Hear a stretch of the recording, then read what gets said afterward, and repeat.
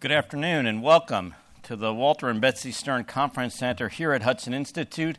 I'm Ken Weinstein, President and CEO of Hudson Institute, and we are pleased to welcome everyone today for a discussion of a major new book on China by former Hudson Institute Senior Fellow Chris Ford.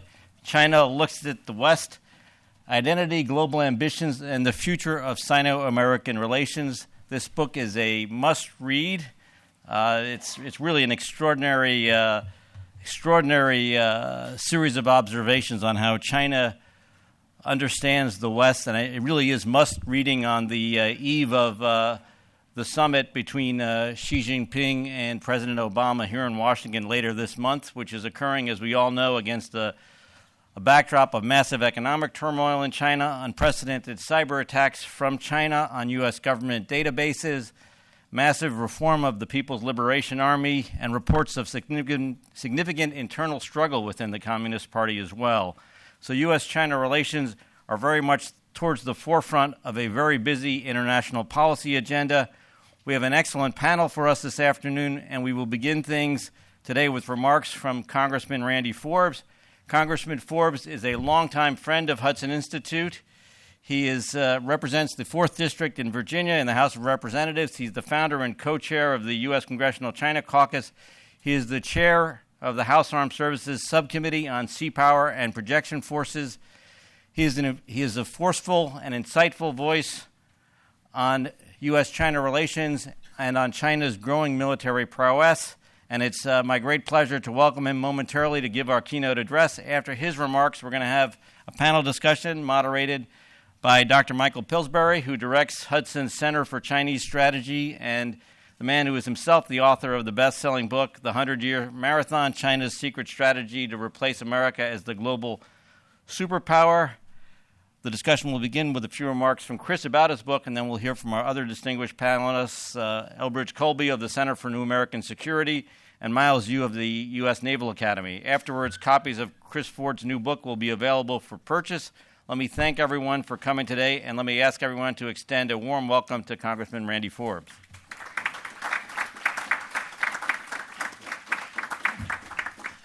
Well, thank you so much, and I'm going to be brief because I know you want to get to the main acts, and I want to just say, first of all, how much I appreciate the work that the Hudson Institute does. Thank you so much for allowing me to be here today, and you've got a wonderful panel, great moderator, and Bridge Colby and Mike Pillsbury both are people that I go to all the time to get their opinion because I value it so much. And Chris, I just appreciate so much your service throughout the years and what you've done with this work. And I want to begin by saying this. If you think this is just about history or past history, you are just incorrect. If you think this is just a work that is irrelevant for a big part of those individuals living in the United States because it is about a 12-hour time difference away from us, you're incorrect. As we just heard mentioned, we are facing or on the eve of a major summit between two major powers in the world, and probably both leaders of those countries would love to be somewhere else other than their countries because of all of the things that are going on at that time. It behooves us to just make sure, though, that we have the factual basis for which we can use to make good decisions. And I want to just give you an overlay of why I think this book is so important. Years ago, I remember going to China. I led a Codel with then Congressman Ike Skelton. Many of you know Ike became the chairman of the Armed Services Committee. Ike was a dear friend of mine when he was a Democrat. He was a Democrat. When they were in majorities, he would lead the Codels. When the Republicans were in majority, I would lead the Codels because we had that kind of a relationship. And oftentimes we'd get in briefings, and Ike would say, when it comes to China, there's no difference between Republicans and Democrats. And he'd sit back and say, I'm going to let Randy ask all the questions. And I remember as we came back from one of the Codels, we looked and we said, I told him when we got on the plane, I said, they're going to build aircraft carriers, you know. And I said, I can tell by the way they're bringing all their stuff together, the kind of metal they're creating and those kind of things. We came back and we talked to the Pentagon. The Pentagon basically said, oh, no, they're not going to do that. And they even gave us a white paper to prove it. And, of course, later we got some satellite imagery that suggested they might be wrong. And the part of that, though, Ike and I decided to do, we really scoured committee meetings and subcommittee meetings on what we knew about China, and we found we didn't know very much about China. They knew so much more about us. And so we decided to create the China Caucus, not because we were going to be pro-China or against China, but because we wanted to be a clearinghouse of ideas, and we hoped that what we could do is either by inspiration or perhaps by jealousy or whatever else we could do, we could create a debate that would go on in Congress. And I still remember the day that we had the kickoff for the caucus. We had a large number of members, more than most caucus, probably had 20-some members in there. But what really astonished me was the number of television cameras, I think there were about 15 or 16, from China that were in there filming what we were saying. And literally it was interesting because we were supposed to do it at 2 o'clock, and they called votes about 3 minutes to 2. And so we were going down the hallway, and all the cameras were following us because they thought we were just leaving, at that time. But here's what got me. It got me then, and it got me on every single hearing we have. There are cameras in there filming the words that I'm saying, the words that other policymakers are saying. And they're taking them back somewhere for people in China to at least bring those words into the decision-making process. I recognize those of you who've traveled to China. Every single time we have a series of meetings there, and they're back-to-back meetings. This is what happens in every single one. You know the format, how you normally have it, 2 big chairs at the front, everybody all around. You have a meeting for 50 minutes. Normally the Chinese leadership talks, and then they give us 10 minutes to have questions or respond. It's almost like clockwork. But here's the key thing. In each situation, by the time we get to the next meeting, they have assimilated everything we said.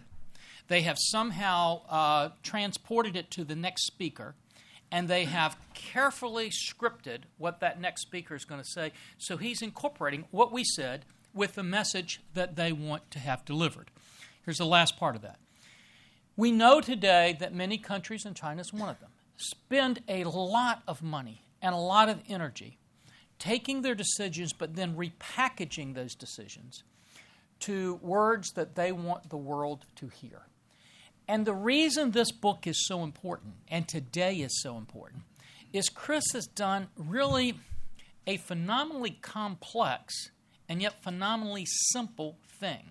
What he's done in this book is to simply raise the question, does it not make sense for us, if we want to make good policies, that we wouldn't just listen to the verbiage that's been scripted, but maybe we would go back and read what people are actually talking about in China, that we would read their own words, the unscripted words, so that perhaps through that we can get some idea of what they are really thinking, not just about China, but about the United States and about the rest of the world. And I would suggest that on the eve of this summit, on the eve of all the decisions we have to look at with this very complex bilateral relationship that we have with China, it is imperative that we begin to say, what are they actually saying about themselves? What are the facts we need to bring in to this whole calculus as we develop strategies to deal with a very complex world and a very complex situation down the road? That's what Chris has done in this book. That's the discussion you're going to hear with these panelists today. That's what Mike is going to help walk you through with his ability to moderate this panel.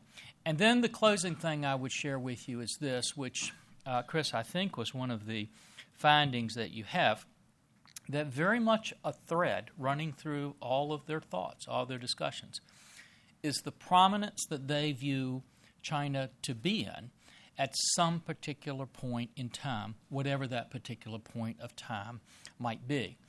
It is important for us in this country to recognize at least that viewpoint, because it may very well give us some clarity as to what their ultimate goals might be, their ultimate decisions, so that we can create strategies that help us make sure that we are navigating through some very, very challenging waters in the years ahead. And the last thing I want to leave with you is this. I see so many people who don't understand the importance of understanding this region. The importance is, as many of you know, that today our friends in New York, as they're sitting up there making financial decisions, about 97% of those financial decisions are going to be by underwater cable. Underwater cable that is going to be protected by the United States Navy in that particular situation. We know that about 85% of our goods are going to be traveling on sea lanes as we move through trade. But the other thing that we know is that in the Asia-Pacific area, about two-thirds of the world's trade over the next 10 years is going to go through that area. It's going to be incredibly important to this country that we have the right strategies as we move into the next several years. So, Chris, thank you so much for this great work, and to all the panelists, thank you for your work on this area. We look forward to your comments. Thank you all for being here today. Thank you.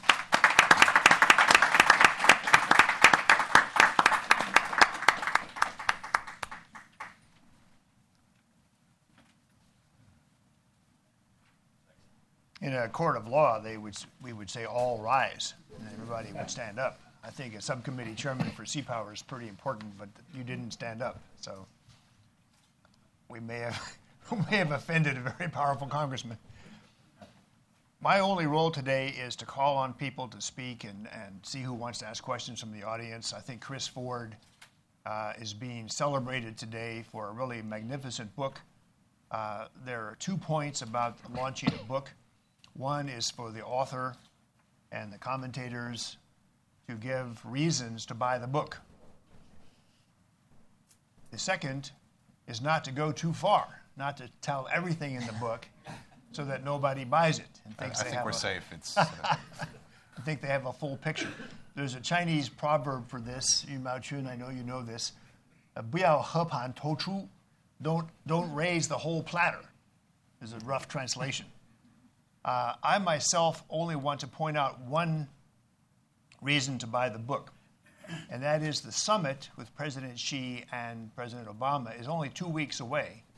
And on the last 2 pages of Chris Ford's book, pages 499 and 500, he gives a cautionary note about how not to conduct the summit in 2 weeks.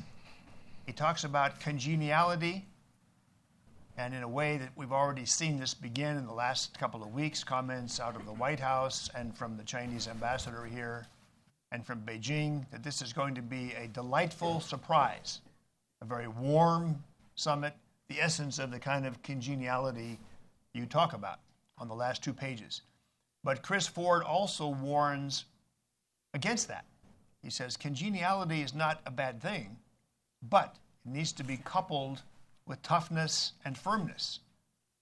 And he explains that many people still think, and I'm afraid you mean powerful people in our government, still think toughness and firmness will only upset the Chinese and turn them in an anti-American direction. So on the last page of his book, he gives the reason why that is not the case, that China already thinks that way, so that there's nothing, not quite nothing, but little we could do in terms of being tough and firm that would change their way of, to use the book's title, the way China looks at the West. So with that opening comment, I call upon Chris Ford not to hapan totru, but to give us reasons to buy this book, which I personally think is just magnificent. Thank you very much, Mike. It's a great pleasure to be here. Good afternoon, everybody, and thanks to all of you for coming. There are a lot of thanks that are in order. To Hudson, of course, for graciously hosting this institute. Thank you very much, Ken. To Mike for moderating.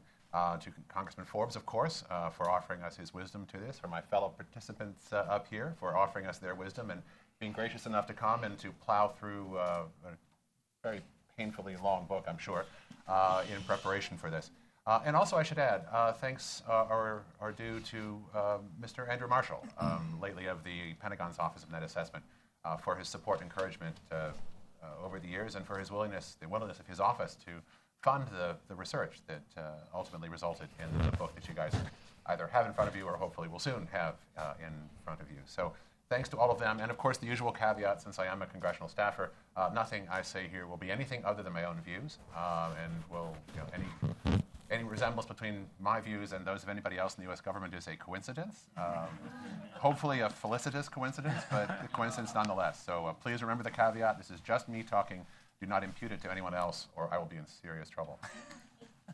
There are a lot of issues that I thought about choosing to talk about here today to draw out from this very long book. But I think for purposes of, especially because in light of what Mike has said of the upcoming summit, one of the things, what I would like to focus on here today to get the discussion started is to try to draw out some of the policy implications of the extended analysis of Chinese understandings of the United States, of the West, and through those prisms of China itself. And so really what I'm focusing here is on some of the elements in the final chapter, which I'd like to draw out for you, and I think my fellow panelists will also probably have some reactions to those ideas.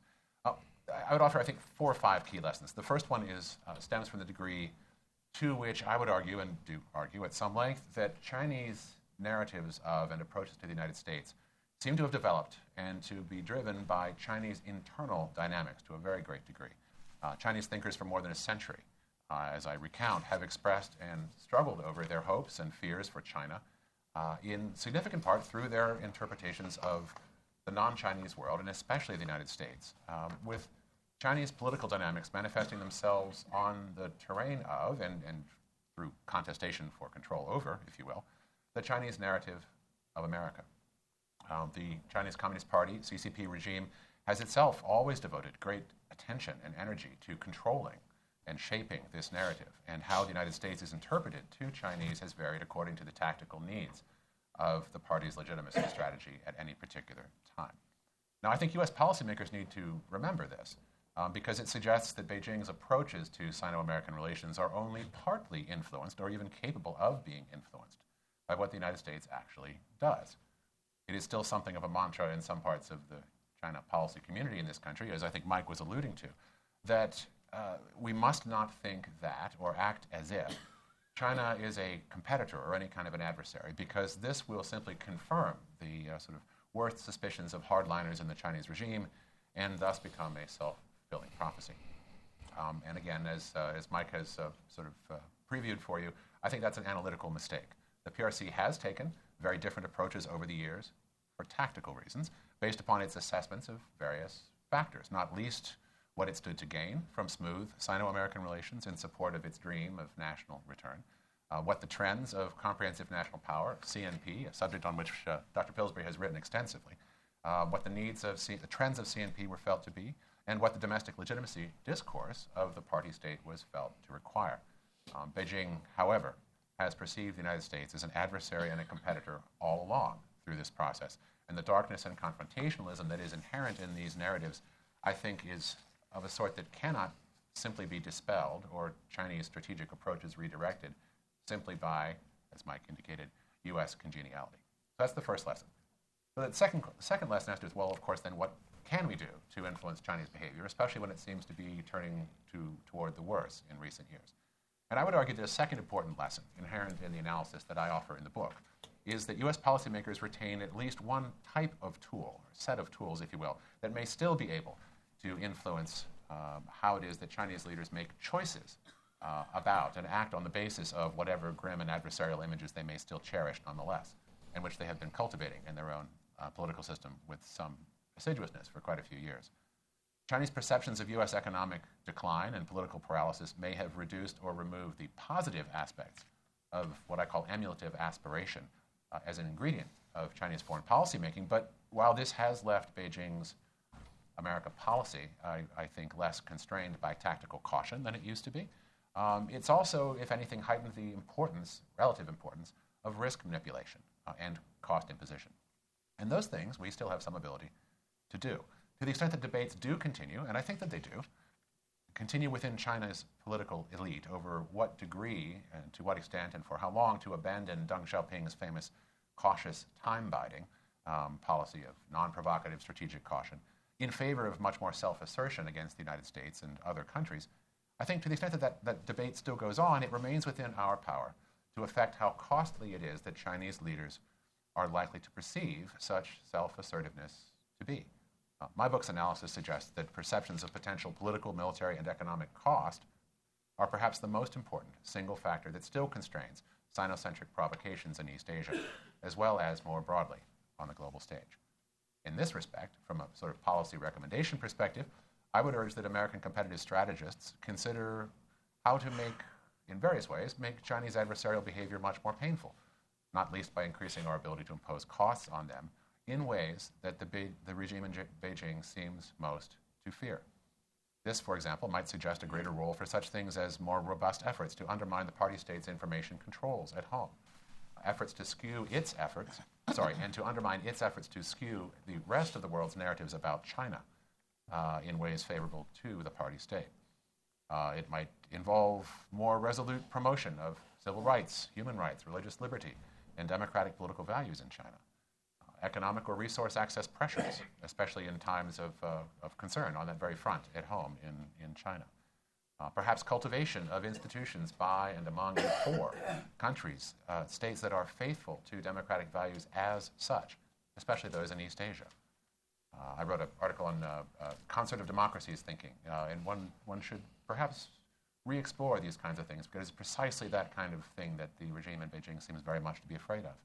Certainly their propaganda narrative talks about it as a deep, dark threat that we are actually engaged in already, and to the extent that we are being discredited for doing these things to start with and yet aren't doing them, we might as well get some of the advantage of having done so. And of course, better resourced Defense Department policies and postures vis-a-vis China's emerging military capabilities.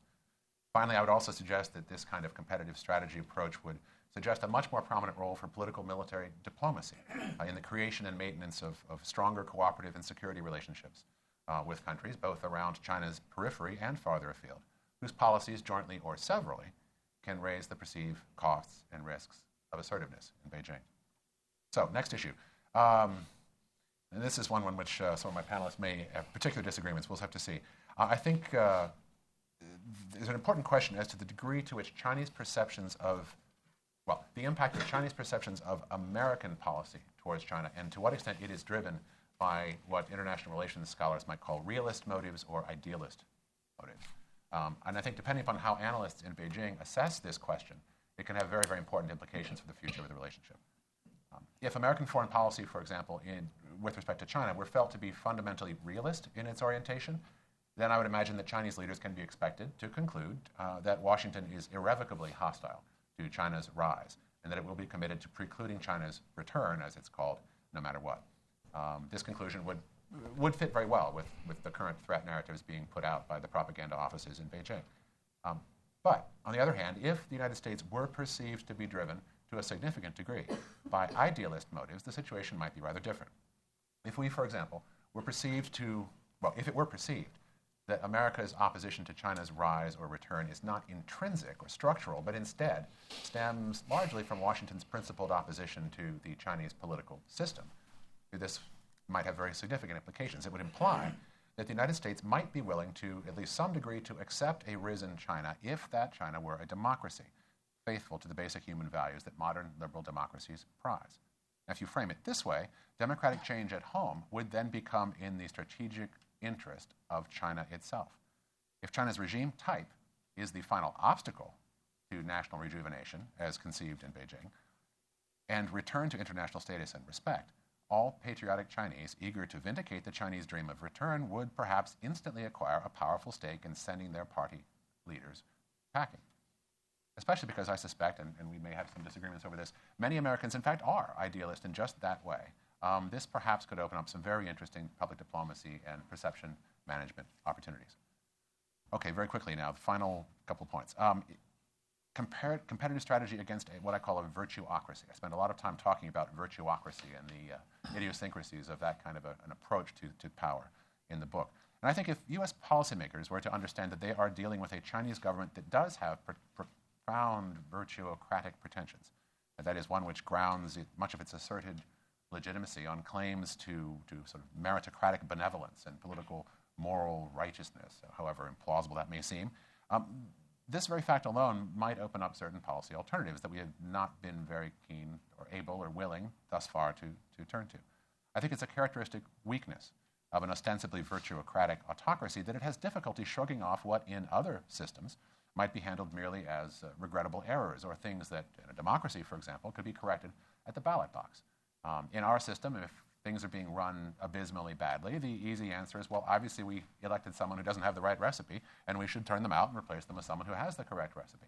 In a system which justifies its hold, in which the elite justifies its hold on power upon the idea that only they are sufficiently benevolent, disinterested, omnicompetent, omniscient, and wise and wonderful to be able to monopolize power without check or accountability forever.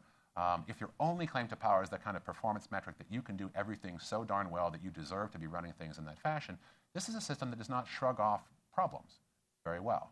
You can't admit that anything was your fault. You can't admit that you screwed up. You can't admit that you made bad choices or perhaps were a corrupt, nasty thug. And those things are not answerable by a change of personnel because it indicts the very nature of the political system from top to bottom. And I think that kind of a virtuocracy is uniquely vulnerable to certain types of pressures, which we have been very reticent about. But we might do, for example, worse in competing against such a system to obtain and publicize information about the corruption, abuses of power, errors, or other meretricious personal or professional behavior of the ruling elite there.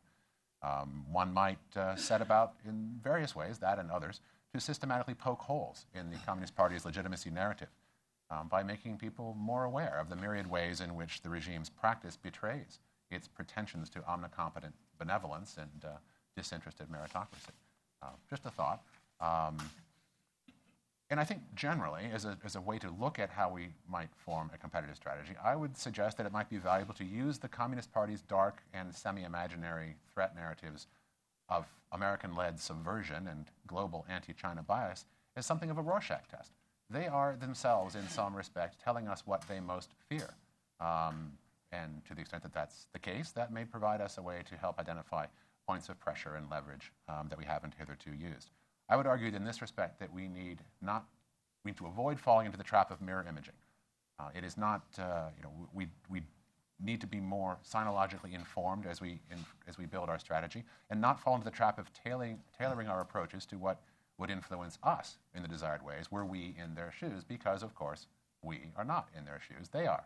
And we need to understand that they in ways better than I think we do right now if we're to have an effective competitive strategy. We need more strategic sinology. And finally, last very quick point, as I suggested earlier, we need to do more to plan our approaches with an eye to how our strategies would work or might work or should work against a landscape of possible alternative Chinas.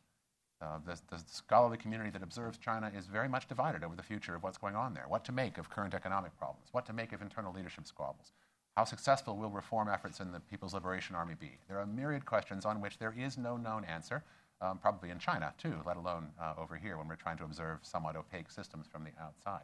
We don't know exactly what will happen, and we need to be building our strategies not just against what we think will work very well against a most likely center of gravity probability outcome of what will happen in China, but against a range of things that might happen. And I would suggest that even a strategy that doesn't work absolutely, this is a very Herman Kahn kind of observation. I say this with great pride, having been at Hudson Institute for several years. A very Herman Kahn kind of insight that you need to build a good plan is one that you shouldn't build it to perform optimally against the most likely outcome if by doing it that way you ensure that it will perform appallingly against alternative possible outcomes which are not foreclosable. We need to build strategies with an eye to how they perform against a landscape of alternatives, and I see very little of that kind of a thinking in U.S.-China strategy today, and I would urge that much more be done about it. That is way too much verbiage to start off with, but I'm delighted for the chance to talk and be here, and I'm looking forward to hearing both from my fellow participants and from all of you here present. Thank you once again for having me. Wow. And you're willing to stay until 2 o'clock to answer questions and to hear what you think might be criticism from your fellow panelists. Don't tell the Senate Banking Committee, but I'm willing to stay the rest of the afternoon. So. But you all are not. I understand that too. So. Our first commentator is the author of two classic books himself, published by Yale University Press. He has tenure in the Department of History at Annapolis, teaching the next generation of midshipmen about U.S.-China relations. I've read the two books, and today is the Chris Ford Day. We're here to celebrate and launch and promote Chris Ford's book. But perhaps, Chris, I could be forgiven by mentioning Yu Maochun's two books in some ways support your argument. He pretends to only be looking at the period from 1942 to 1947 in these two books. But he shows the vicious policy debates that go on inside the American government, especially inside the intelligence community at the time, over the nature of China, what the narrative that's being fed to the Americans is. So in a way, I'm hoping his comments will somehow reference his two classic books. But Professor Yu has been criticized in our field for many years as being too shy, too soft-spoken, and will not necessarily tell us what he really thinks today. The insiders are chuckling right now, actually. So, Professor Yu, do you want to be the first commentator? Sure. Thanks, Mike. There's also a Chinese proverb that says, 枪打出头鸟. The first bird that sticks its head out gets shot first. So, well, before I came here, Annapolis is a very peculiar place because they care a lot about popular image. So before I came here, a public affairs officer who's a commander in the Navy is very worried about what I'm going to say. So I told him the first thing I'm going to do is to make a disclosure. Everything I said is just my view.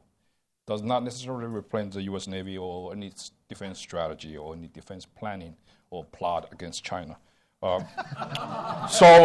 We invited you to give the U.S. Navy's point of view today. Well, you all failed that because I have to care about my skin and clearance stuff.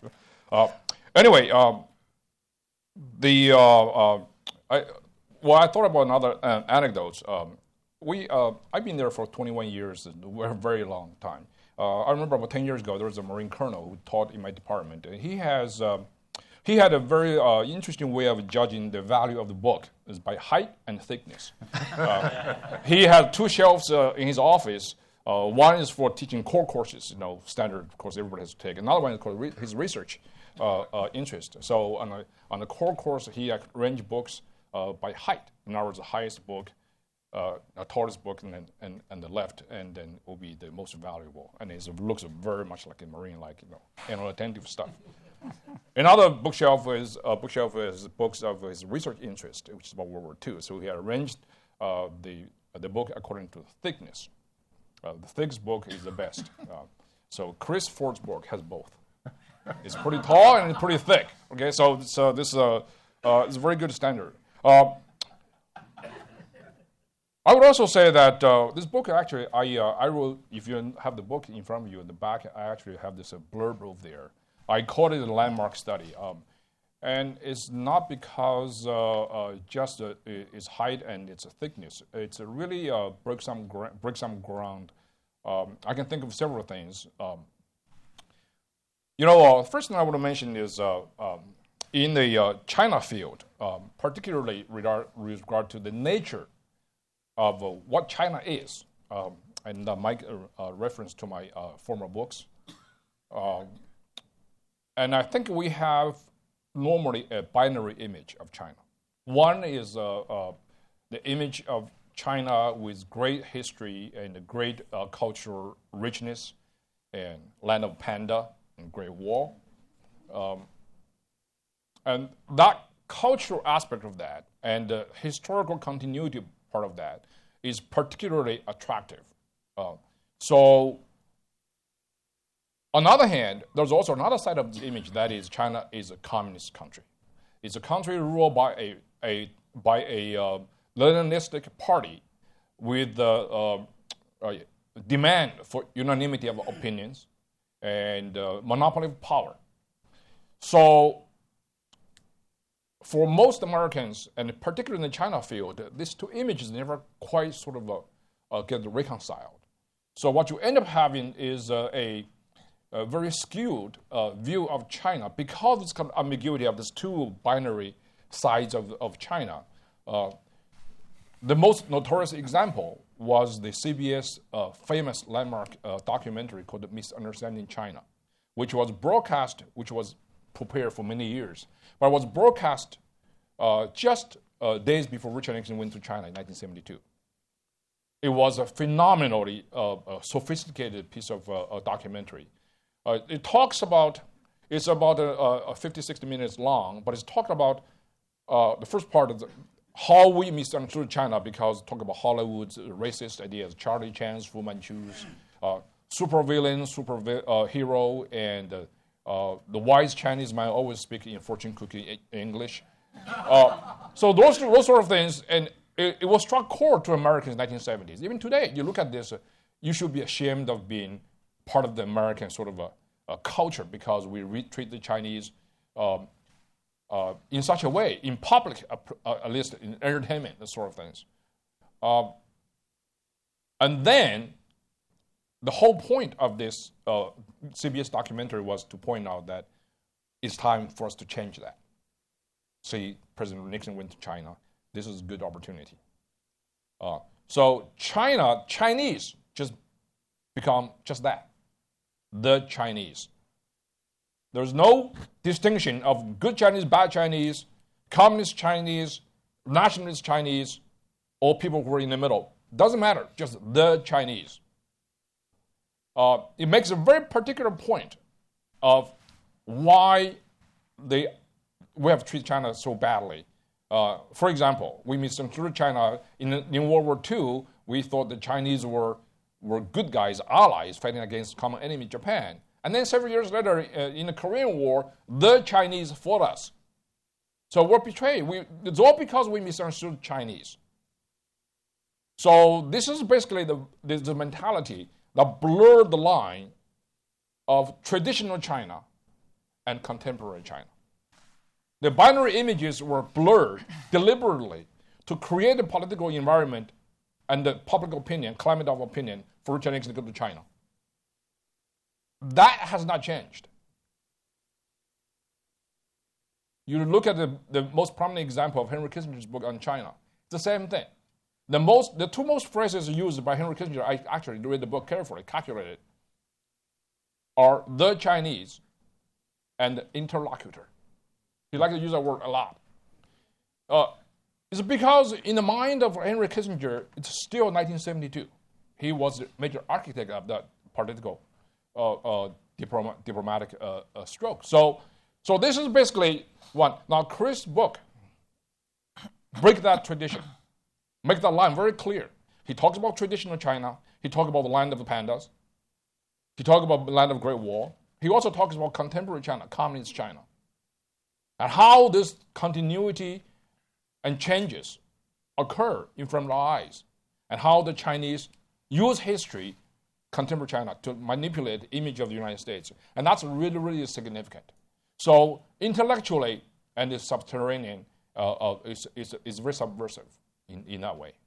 So I really recommend that book. Second point I want to make is, American intellectual environment is pretty poisoned since 1950. Who lost China? And were they communists in the government of the United States under FDR and Truman? So ever since that time, China field is basically divided into two kinds, left winger and right winger, right? Panda huggers and dragon slayers.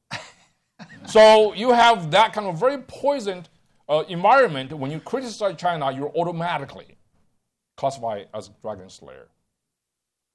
When you are into panda, all the other, the Great Wall of China, and then you're automatically a panda hugger. So it's very hard to have an impassioned argument about what reality of China really is. And I think if you read the book, you'll find out Chris' book is one of the very rare books that really looks like China as it is. And it didn't really go through that left wing, right wing Even on China image per se. I mean, the first significant book about China in American public awareness is by the American anarchist Harold Isaacs. He talked about images of Asia, and he talked about China a lot. It was 1920 and 1930s. And then the second most important book that shaped Americans' intellectual understanding of China was by John King Fairbanks. John King Fairbanks wrote a book called The China Perceived. And in that book, he basically said, well, there's the progressive China, which is represented by the communist, and there's reactionary China, which is represented by the nationalist. So the communist is the one because it's progressiveness, right? And I checked on Fairbanks. Fairbanks basically received his education somewhere in Wisconsin, and very, very progressive. In the part of American progressive movement, if you understand, early part of the 19th century, early part of the 20th century.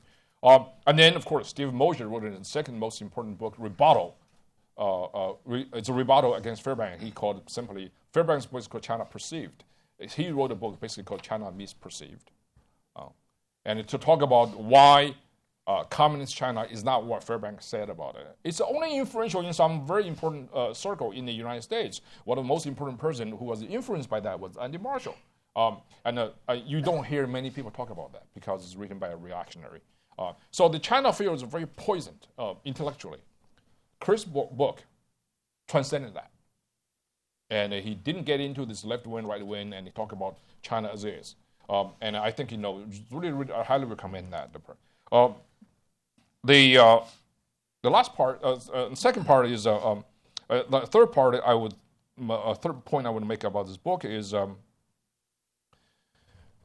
this book actually also addresses a important inadequacy in the China field. That's because most China scholars, they really know a lot about China.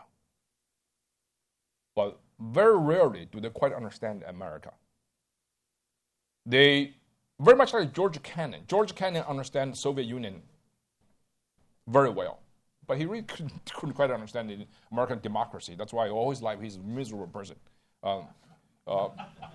He's basically overcome by jealousy, by disenchantment, and yet his analysis of the Soviet Union in the 1940s was very brilliant. But the sad thing is, his correct views of the Soviet Union and the communist system in the 1940s was sort of influenced by his disenchantment with America later on in his life. So he was basically changing his views left and right, and so that's American tragedy.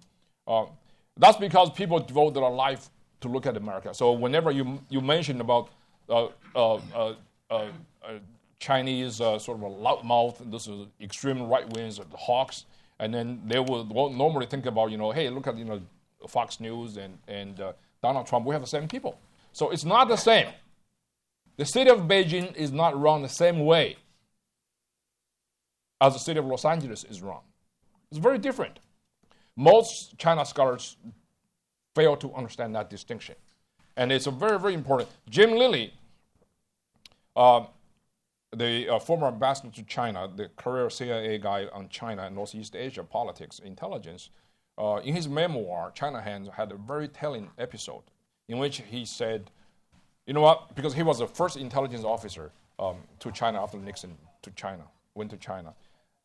And he said, the most frustrating aspect of my job about collecting information intelligence on China for the U.S. government is that when I prepare reports for months on a very important subject, somebody from Washington, D.C., very important person, senator, vice president, or even president, will come to China, spend 3 days, and then instantly that 3 days will turn this important politician into a China expert.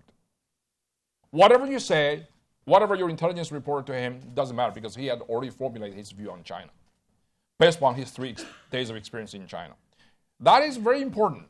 The reason why that is the case is because most American policymakers do not really place China at the top of the priority. Okay? You look at the American Secretary of State in the last 150 years, or 200 years, how many of them could claim Asia experts? President Obama keeps saying, we're the Pacific nation. how many Secretary of State were actually China experts? The last one I checked was John Fox, right? Fox was the secretary of William Benjamin Harrison in the 1890s. He resigned in protest because the U.S. government didn't pay much attention to Asia. He resigned and went on to serve Li Hongzhang as his advisor in the 1890s. Ever since then, you don't have anybody who actually who specializes in China. Everybody is about Soviet Union and Eastern Europe and Europe. So that is really important. This book is very important for one particular reason, because Chris, I use this word in the best of all possible ways. Oh dear. He's a quintessential bureaucrat. He's a policy analyst. He understands America. You look at his book, he talks about the American political system. He talks about ideology. He look at it at China as one of the many nations of the world that fit into this sort of the universal system of politics, democracy, human rights, all of the things all together, realism. And so that's very important. He speaks the language of Washington bureaucrats. He speaks the language of the American policy. You don't have that. You have a very rare case when you have a policymaker who are also policy advisor who are also scholar. And we have these two prominent examples here, Mike and Chris. So, and his book is not just about how China look at the United States. It's also about policy recommendations for people who are dealing with China lately, who discovered China is far more than just Panda, Great Wall, or DF-21Ds. So it's a much more profound, intellectually, culturally, it's an environment, and so that is basically the 3 points I like to mention in a very disorganized fashion. I have one full disclosure because I was one of the I hope one of several who recommend this book for publication. So the publisher, I did have. You probably didn't know that. Actually know that. Okay. They successfully concealed it. It's very successful. I wrote a very long review and full of eloquence, and I don't have that right now because it's not written. But the blurb is part of that, so please read it. You weren't a reviewer too, Bruce, were you? I may have actually stacked everything here. I'm actually not a China policy expert, unlike what this says. But well, great. Well, I guess I'll dive in. Well, first of all, thank you, Chris and Mike, for inviting me, and thanks to Ken. It's an honor and a pleasure to be here. It's a wonderful cause for a good friend for whom I have tremendous admiration, both as a human being and as an intellect in Chris. So it's a delight to be here. Couple of thoughts just right off the bat. One is that I think you've pretty much blocked off the 1.4 billion person market maybe in the People's Republic, so we may actually all have to buy 2 books to compensate for the book sales. I know I'm not going again, but depends on what you say. Okay, yeah. And you may be in trouble too. I think especially if we look at this in a sort of a Confucian or kind of Neo-Confucian or sort of Mandarinate perspective, quintessential bureaucrat is actually a great compliment. So it's a testament to your skill and intellect. So good thing, yeah. All joking aside, this is, as I think has already been amply said, but bears saying again, it's an excellent book, comprehensive but lucid, lyrical, with Chris's typical elegance, but really surveys this fascinating and a really important subject about what China thinks, I think, and I'm guilty of this as much as anybody, but there's a tendency for us to think a lot about blue, but this is a real sense of thinking about the other side, thinking about China, but also thinking about it in a way, I think, Miles, you put it well, that is looking at it from a policy perspective, that is to say, not getting wholly disconnected from what's of relevance from a policy perspective here, but really trying to understanding how China makes decisions, how it perceives what we do, and how it sees its place in the world, and so forth and so on. And I think how it can be influenced. And I think that's one of the big takeaways from this book, from this project, is that China, can be influenced. It does respond to outside stimuli and even outside perception, even sometimes things that aren't intended to be stimuli, but maybe things that we do as a matter of course. And I think Congressman Forbes' anecdote was very much to that point, that what people say in the halls of Congress, maybe in front of an audience far smaller than this one may have resonance in China. And I think that's an important thing for us to bear in mind, because I think it does relate to the part of the discussion which sometimes you get. We have to be careful about offending the Chinese. Another is, it's hopeless. We can't really, we may as well not even try. But this, I think, Chris's book, among many other things, kind of lays that to rest. And I think it does, contribute to the very much the sort of policy perspective that firmness, an intelligent firmness, a tailored firmness, a calculated firmness, can have an effect on Chinese behavior and can have a quite positive effect on Chinese behavior from our point of view, which I think is of particular relevance these days when we think about the South and East China Seas and China's broader international portfolio, and also that a strategy is useful. I mean, Mike has written obviously very prominently on his view of China's kind of long-term strategy. My feeling is that it would be lovely for us to have a strategy worthy of an Andy Marshall, but maybe just having some strategy at all, just a kind of a strategic approach at all, would be useful. And I think that's hard in our system. I think President Clinton is reported to have said that strategy is overrated and you can get by with ad hoc. And I've heard people coming out of the government say, well, ad hoc is better because it's incremental and it's organic. But I think that if you take Mike's book and Chris's book as well, coming at it from a different angle and different style, that having a kind of a conception of where we want to take things, where we want to go, how we use positive pressure or sort of pressure and firmness, as well as positive inducements and incentives, is really valuable. So, I mean, there's an immense number of things to talk about, and on the whole, I think I'm pretty much in harmony, if I can use that word, with the thrust of podium. Yes, a harmonious podium with Chris's book and perspective, analytical perspective. I think maybe it's of greatest interest if we kind of dive into some of the policy implications, and I'll take Chris's bait a little bit on the realism versus idealism spectrum, and as somebody who kind of certainly wouldn't affiliate with a lot of the academic realists, but from a kind of colloquial perspective, I think of myself as a realist. And I think that this gets at one of the biggest long-term questions about China policy, which is how do we look at the competition with China? I think we're all agreed that there is a competition with China, or that we should be participating in this competition a lot better. But what does it look like over the long term? And I think Chris's contention in the book, and it's shared by people like Aaron Friedberg, with whom I was debating this point recently, is that if you get democratization over time, and particularly a kind of a liberal democratization, I think, although I'll return to that point in a second, that in a sense, and Chris can correct me, but that in a sense the fundamental problems or the fundamental tensions in the relations between the United States and China will essentially resolve themselves. And I think that there's both a sort of a conception that kind of a liberal democratization is not only plausible, but something that we could from a Herman Kahn perspective, that we could reasonably bet on. But also that even if we got to that point of something like it, that we would pretty much be like we treat Taiwan, I think it was an example, or maybe Japan or something.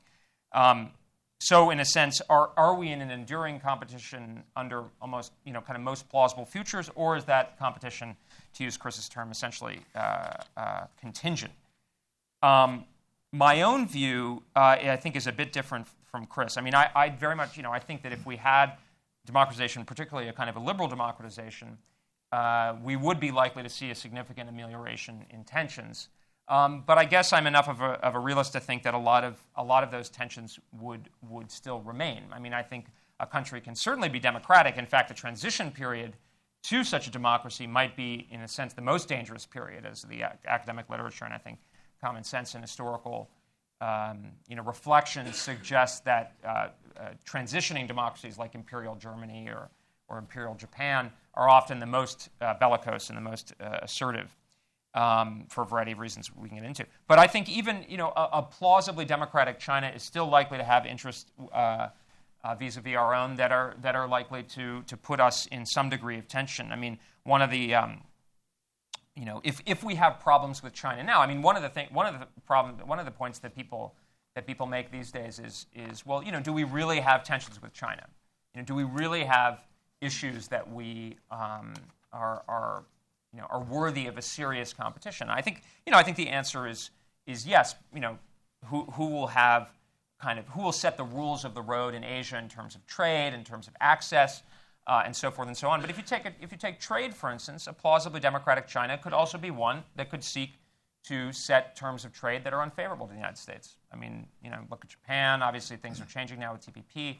A lot of countries that are democratic are not exactly in sync with us. Again, I think those would be very likely to ameliorate, and the ways that you could work them out, there would be more mechanisms to adjudicate them, but I think the tensions would exist. I think nationalism every man's patriotism is another man's nationalism, but I think nationalism would still be a potent factor, and in fact, in some respects, there might be an even more assertive nationalism, particularly if it were a multi-party system involving a single party that might be particularly sort of the hawk party in China. So we might see periods of rapprochement interspersed with periods of tensions. Again, in a situation that's likely to be better on the whole. So even if we got there, I think there would still be problems. And I think the other thing is that strikes me, and especially reading Chris's work, is how likely are we to get to a fully liberal democratic China in this sense? In some sense, you could have a liberal democratic China that was not in tension with the United States, but in some sense that's a little bit tautological, right? But if I look at Chris's work, I see a lot of the themes of the Middle Kingdom, of the great telos of return to Chinese greatness. I see those as being, the Chinese Communist Party may be manipulating them and maybe exaggerating them, but they're very real in the Chinese historical tradition, and they're very deep well springs of that put China in a, if not an adversarial, then at least a situation or relationship of tension with the United States. So, what does this mean practically? I mean, at some level, this is an intellectual argument about the democratic peace theory and the end of history and so forth, which I'm happy to have, but probably aren't.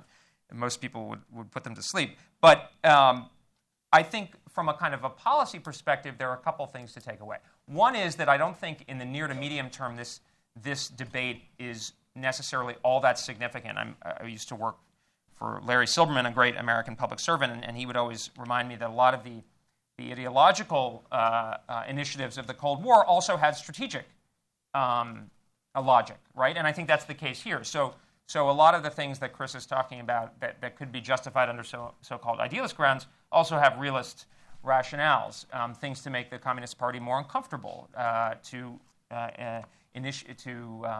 force it to incur risk and costs if it's more pushy in the international arena in ways that we don't like. There are also things that we might just do because we believe in them: religious liberty, the dignified treatment of human beings, and so forth. That whether or not they have a strategic logic, realist or idealist.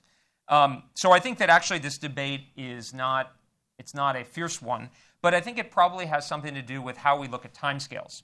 I was just traveling in Asia, and one of the things that often came up was differences about how people say, do we have to deal with the next 10 years? Is that the most dangerous period? Or are we looking at a linear kind of situation with China? I mean, there's people like David Shambaugh have been suggesting that China's about to go over a cliff, so there's sort of an economic rationale for that argument. But if you think that liberalization is likely just around the corner, or China could be put in that perspective, then you may see a more assertive play in the near term as making more sense. My view is the competition is likely to be enduring, so it's better to sort of gird our loins for the long haul and be firm, but not think that we can go put on the afterburner now and expect things to get dramatically better. I mean, in a sense, something like a 1991 is possible in China, but we might get 1991, but we might also get Putin, and a China that has a Putin is likely to. It's actually going to be less of a transition than the USSR to Putin. I mean, who knows what the future holds? But I think that we should be kind of more the slow and steady, a lot faster and firmer than we've been doing in the last few years for sure, but maybe more of a moderate kind of pace that's designed to last us quite a long time, and puts us in a relationship where even a democratic China that doesn't see things exactly the way that we do is one that we can have apply similar policy tools towards. So with that, I heartily recommend you buy the book and look forward to discussing. Thank you, Bridge. I have a suggestion. We on the panel could ask Chris one or two questions and then encourage the audience to ask as many questions as they like. And while you're thinking of your questions for Chris, I have one meant to be positive and accentuate why people should buy the book. Many times, books are important because of the evidence and the sources they have. So that even you may not agree with the conclusions at the end. You may be an unreconstructed panda hugger or or the other poisonous camp that Professor Yu mentioned. But it seems to me we should ask Chris about the sources that are new in his book, and I will lead the witness. You obviously, from your footnotes, visited China several times, and you have many references to interviews. The Academy of Governance, for example, a number of Chinese think tank scholars provided information which you did not think was unimportant or unreliable. You used it in your book. You also cite an awful lot of other China scholars' works over the years that you're in some sense using their material to reintegrate and argue a new case. But could you give us some examples, again, in terms of buying the book? What are the rich new things that are tucked away in your 100 pages of footnotes? I gave you a clue as to what I think was very important, the interviews you did in Beijing. Well, in telling the story, or trying to tell the story and understand China through the prism of how the story is told in China, of how they look at us, I viewed it as one of the most important parts of my research to focus on those who are viewed as the professional America watchers, if you will, those who are viewed as definitive and authoritative interpreters of the outside world to Chinese, the people who, in academic institutions, government think tanks, and of course they don't just answer interview calls from random Westerners walking through Beijing. They also write extensively in the Chinese press. They are quoted and relied upon, not necessarily by leaders in the leadership compound in Zhongnanhai. Precisely what feeds into those decision-making algorithms is the subject, I hope, of a great deal of speculation at high levels in the U.S. intelligence community and elsewhere. It's very hard to penetrate that particular question from the outside. But in terms of how it is that the Chinese regime explains the outside world to other Chinese and to other members of, in the sort of general leadership cadre of the very enormous party structure of organization, these are often people who are the sort of the go-to people. I mean, there's a usual suspects list who are always coming up in terms of Chinese press coverage. And I tried to talk to as many of them as I could in person and spent a lot of time with translations of their work coming out of the Chinese press as well.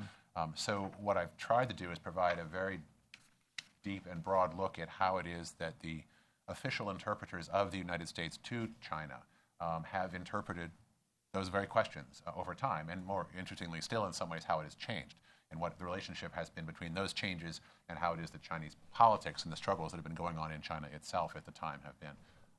That, I think, is probably the value. I don't claim to have uncovered some secret treasure trove of documents that no one else has touched. I draw heavily upon other scholars' work. There are some people like Anne-Marie Brady, for example, I think in New Zealand, if I recall, where she's based, who has some extraordinary sources. I don't know who gives her stuff, but she should be careful when she travels in China, I should think. She reads Chinese. Anne-Marie Brady. And she has fantastic sources with regard to internal propaganda directives. It's almost as if a half a dozen people in various bureaucratic offices around China sort of immediately forward her all the emails they get from central propaganda people with the latest directive on how to treat this issue or how to treat that issue. The China Media Project in Hong Kong takes very good advantage of the relative freedom of academic inquiry, very considerable actually in Hong Kong, that still exists. Bandersky's people, absolutely. They have a wonderful website. I haven't checked it for a little while since I've been occupied with my more recent jobs, but a major source for material in this book was the translations that they put up routinely of stuff that they themselves also apparently get from sources inside the rest of China. Very, very useful and interesting stuff. So identify those kinds of things. And it's not so much that these are not available. I haven't discovered things that no one else has ever had access to by any means. I don't speak Chinese or read Chinese. I am sort of an assiduous collector and synthesizer more than I am an original, like, oh my God, document finder. But I think putting those pieces together, and at least I think it is done in ways in this book that at least that I have not seen elsewhere, outside, well, really anywhere. Couldn't we also say that your materials are fresh? It's the last 2 or 3 years. Oh, I noticed the most recent footnotes are at least the end of 2014. yes. So you're reflecting current Chinese views based on your interviews, and I noticed a lot of the materials are 2012, 2013, 2014. That's correct. So you cannot be criticized for, China might have been that way 10 years ago, but now they're more enlightened about America.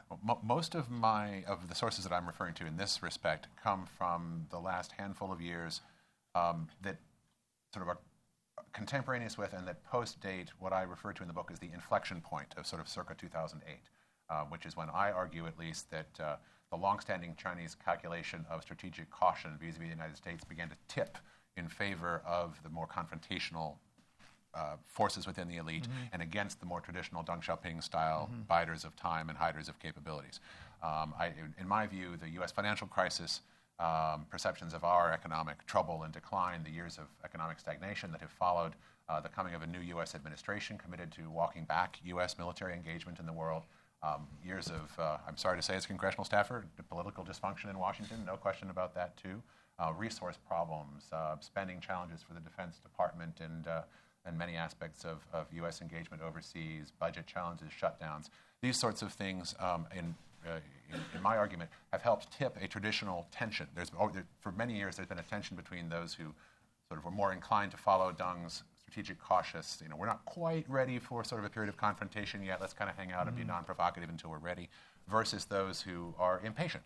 And a strategy of time-biding demands patience. I mean, the essence of time-biding, this is not a peaceful strategy. We should emphasize that. I think it conduced to peaceful relations for a long time. But the essence of the sort of bide your time and hide your capabilities idea is it's predicated upon the idea that you are getting ready for some period of somewhat greater confrontation of some sort at some point in the future.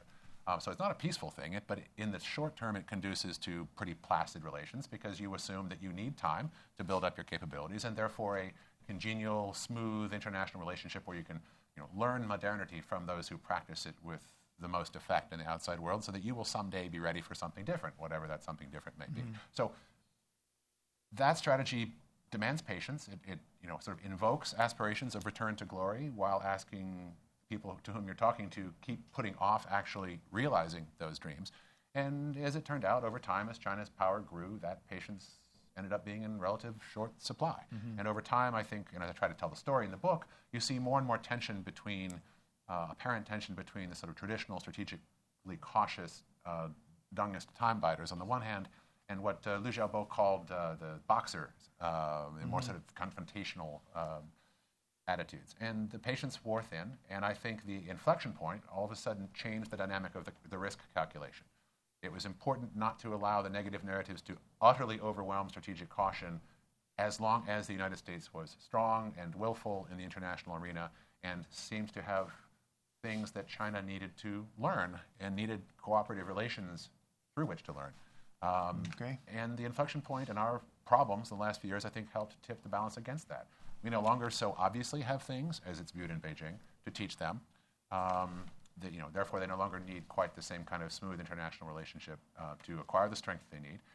We are less able to challenge them, and it's, on the whole, comparatively costless. And that's sort of what the confrontational sort of, boxers, as Liu Xiaobo called it, that's what the boxers needed in the internal debates. And I think it's not a coincidence that you see things swinging much more in favor, in the direction of sort of semi-belligerent self-assertiveness in the years since then. So back to the sources. The sources are mostly about So we can that say hot, period. fresh, new material. Yes, sir. Right? And I noticed you don't have a publisher's, this is not a commercial publisher. So he did not give you a big banner and some prose on the back that says this is fresh and hot and new and will change your views of how China looks at the West? I don't recall those discussions. It doesn't slice bread. It will not cure aging.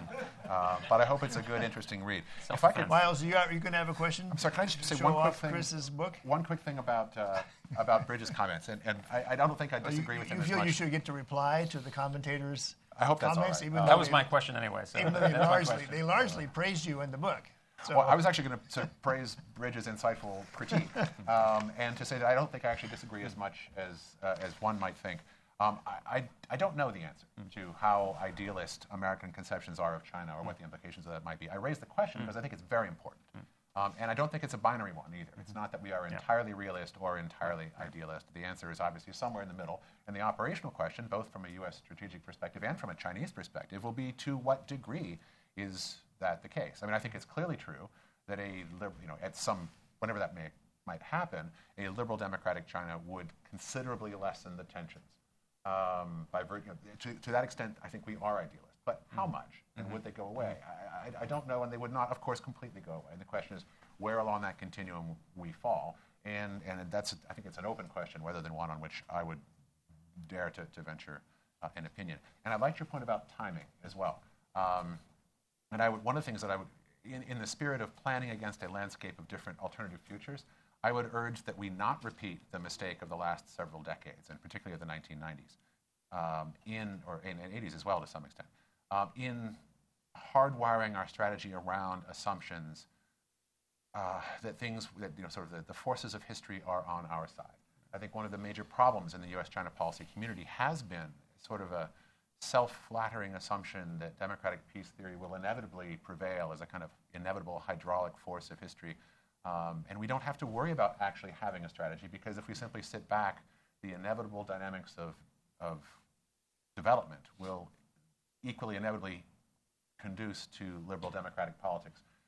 If you believe that history is on your side in that kind of an immediate fashion, I think that is and has been used in the United States, whether intentionally or otherwise, I don't know, as an excuse to have no strategy at all. I think we are deeply remiss as strategic planners if we do not plan against alternative Chinas, including alternative Chinas, which don't go at all as we anticipate them going. And if we are not building strategies on that basis, we are making, I think, a very dangerous mistake. So that's my 2 cents. But thank you for both of you for your comments and insights.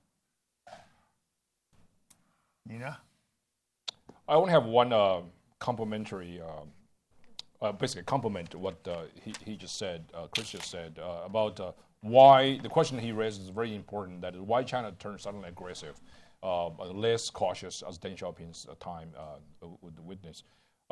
One of the reasons why I think it has something to do with our overall policies in Asia Pacific.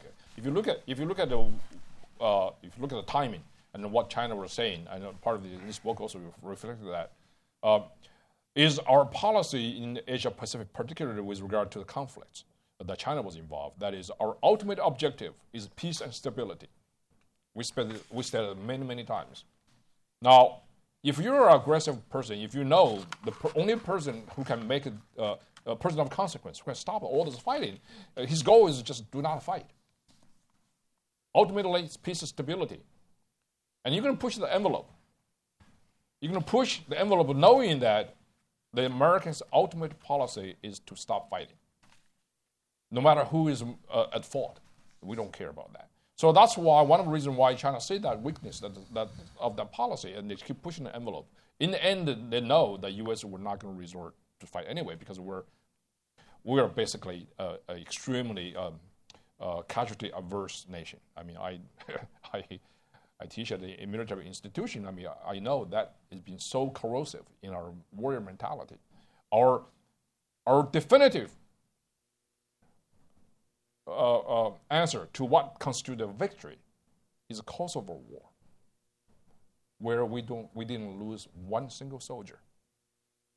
That's why we strive to. If we have 10 people killed in Afghanistan today, it will become national news. We'll change the policy. That's bizarre. Observe. I'm a historian, military historian by training, so I know that this is very dangerous for us. China sees that, so they keep pushing the envelope, and also another thing is, notice what China was toughest about, and who Who are they most nastiest with? They're Japan and the Philippines. Why? Because those are two countries happen to be America's only country of mutual defense allies there. So their ultimate goal is to kick the U.S. out of Western Pacific by breaking the military alliance. So Vietnam, yes, Vietnam fought really, but Vietnam can always negotiate. China has never been totally tough with Vietnamese. So I don't detect any question for Chris Ford. Well, my question, I'm just, I say as a compliment what he said. Add that. Okay, it's getting time for audience questions. Are you ready? I have one observation to make about this panel. Of the four of us, I am the panda hugger. I do not agree with the conclusion that that congeniality doesn't pay off. There is actually a good case, and I hope it will happen at the summit in 2 weeks, to expand the military exchange program with China. It's already grown, it's tripled or more in the last couple of years. A huge amount of misunderstanding on the part of the Chinese military can be reduced by increased exchange programs. I'm also in favor of a number of other panda hugger positions. So I don't want you to go away thinking all four of us were in harmony about, there's no hope with the way China looks at America now. I think, as Congressman Forbes said, there's an obsession, and this is in your book too, Chris, there's an obsession in China with the Americans and what they're doing. So it is possible, I think, for us to make our relationship with China much, much worse, and to provoke them into much higher levels of defense spending, to acquire weapons that are far more dangerous for us than they have now, if we are too tough and too firm with the Chinese. If we go to the point of offending them and what they call their dignity being harmed in this summit, we will pay a serious cost for it. So Chris may say, I agree with you, but I don't think he really does. I think he's much more concerned in this book about the need for us to pay less attention to the Chinese narrative in a way that we can not hurt their feelings. So I'm giving my dissent here, which I hope will increase the sales of your book, because people will say, well, we want to read more of a red-blooded American book, not a panda hugger point of view. Okay, first question. I would worry that hurting Chinese feelings is a little bit like work in the modern office space. Hurt feelings will expand to fill the space available to them. And so we should be very cautious about how much space we allow hurt feelings to influence So people should buy this book, right? Let's hear the audience. Back in the back, you have your microphone already in hand. Do we need microphones when you ask a question so we can record you? Yeah, I'm with VOA Mandarin. You're what? I'm with Voice of America. I would like to ask panelists up there on the fundamental question whether the United States knows how to apply that firmness using a couple of examples. One is the South China Sea. On one hand, we saw the United States invited the press to board the reconnaissance airplane to see how we operating over there. On the other hand, the Pentagon refused to tell us whether the United States has sailed or will sail within 12 miles of these artificially built islands, even though the United States does not recognize the sovereignty of The those Voice of America has a question for you, Chris, about the nature of the toughness and firmness you have in mind. So would it include going into Chinese claimed territorial waters in the South China Sea? That's how I would interpret your question for those who can't hear you. Right, but on the other hand, we see in the Bering Sea that the United States has allowed the Chinese ships to enter the U.S. territorial waters without deeming as other than innocent, so deemed as innocent passage. So I am troubled by this, how this, policy applied here. So I wonder if the panelists can tell us whether we are confused about, how firm we want to apply this. Perhaps, we just don't know. Maybe we are. Maybe they are confused as I am. Would you have several questions in a row, or just do one at a time? Because they're going to be directed at you. We can probably collect them, but let me just, for the sake of argument, while I'm thinking of it, let me just try to respond to you there. Great question. Do we know how to apply firmness? I mean, myself wouldn't presume to say that I know all the answers in terms of policy recipes. I have some suggestions that I think I would argue people should think about, and it'd be part of our calculations. But my most sort of emphatic call would be not, everyone should do exactly what I say should be done, but more that to be myself drawing attention to the need to be thinking in those ways, for there to be a much more explicit and deep and thoughtful dialogue about how to develop policy approaches that in fact do meet the needs of a true competitive strategy. I don't necessarily have all those answers, and I don't think any single person does. What I would love to do, however, is to help catalyze much more of a debate in our strategic policy community about how to do that and get that, help encourage that being underway. There may be, at the end of the day, the right answer may be something that I can't foresee now or maybe disagree with right now if you were to ask me. I don't know. But I think the biggest answer is that we need to be bloody well thinking about how to do these things much better than we have been. Your question about sort of freedom of navigation issues, I think one of the things that distinguishes constructive firmness from provocative firmness, to sort of take Mike's point about not wanting to do too much either. I'm certainly not advocating an absolutely hell for leather confrontational approach on our side either. I think one of the keys to making firmness useful is one of them, probably many of them, but is consistency. We have been emphatic that about our freedom of navigation missions over very many years in places as far-flung as the former Soviet Union to the Gulf of Sidra to wherever else. We have asserted this position, again now, in the South China Sea, and to our credit, that's quite a proper position to take. We are less consistent, it would appear, from the outside at least, in how we live out that policy declaration.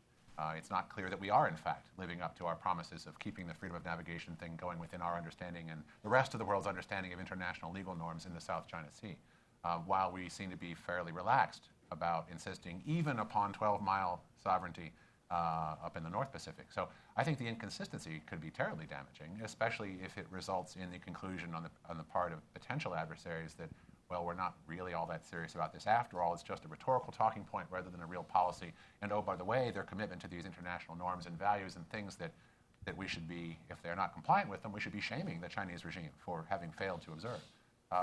Consistency is a virtue, and I fear that we are in danger of squandering that opportunity. I'd like to answer the question since it deals with somewhat with the Navy.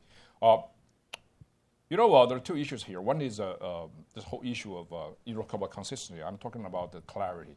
One of the biggest problems we've had is that encouraged aggression worldwide is the so-called strategic ambiguity. We won't tell you what U.S. would do if you do A, B, and C. Well, it has basically a reflection of two reality. One is that U.S. is the only country of consequence.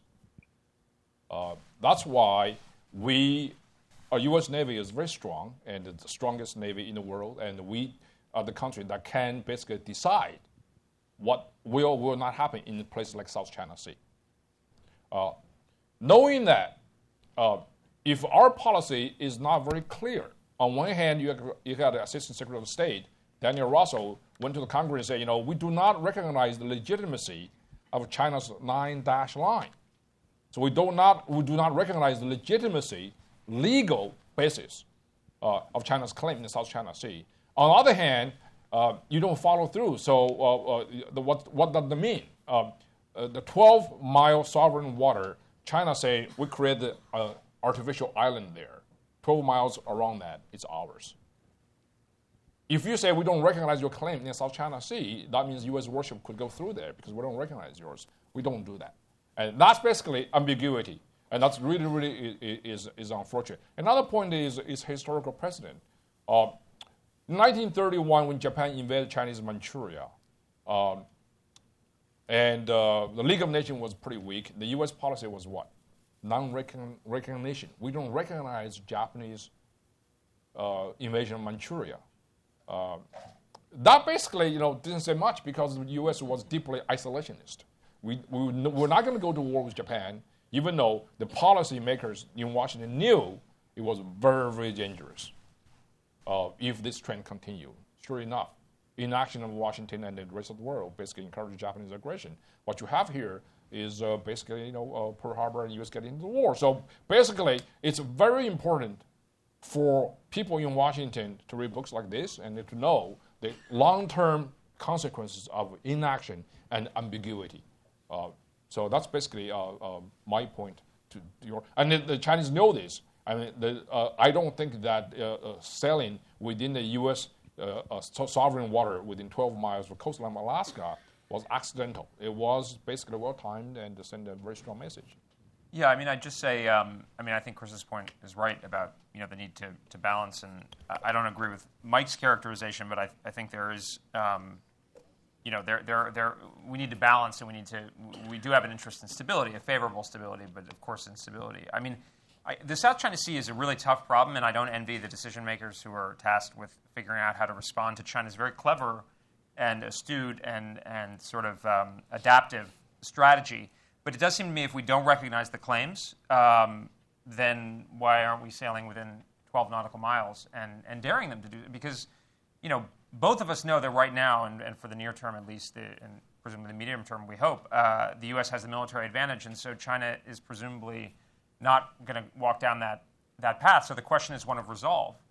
And people in the region are watching, and I think at this moment, it's actually a quite important moment. This gets into the time issue, Chris, is countries in the region, in Southeast Asia and beyond, throughout the Indo-Asia Pacific, are ascertaining whether it is prudent to affiliate with the United States and at least in some terms or in some portions of their policy balance China.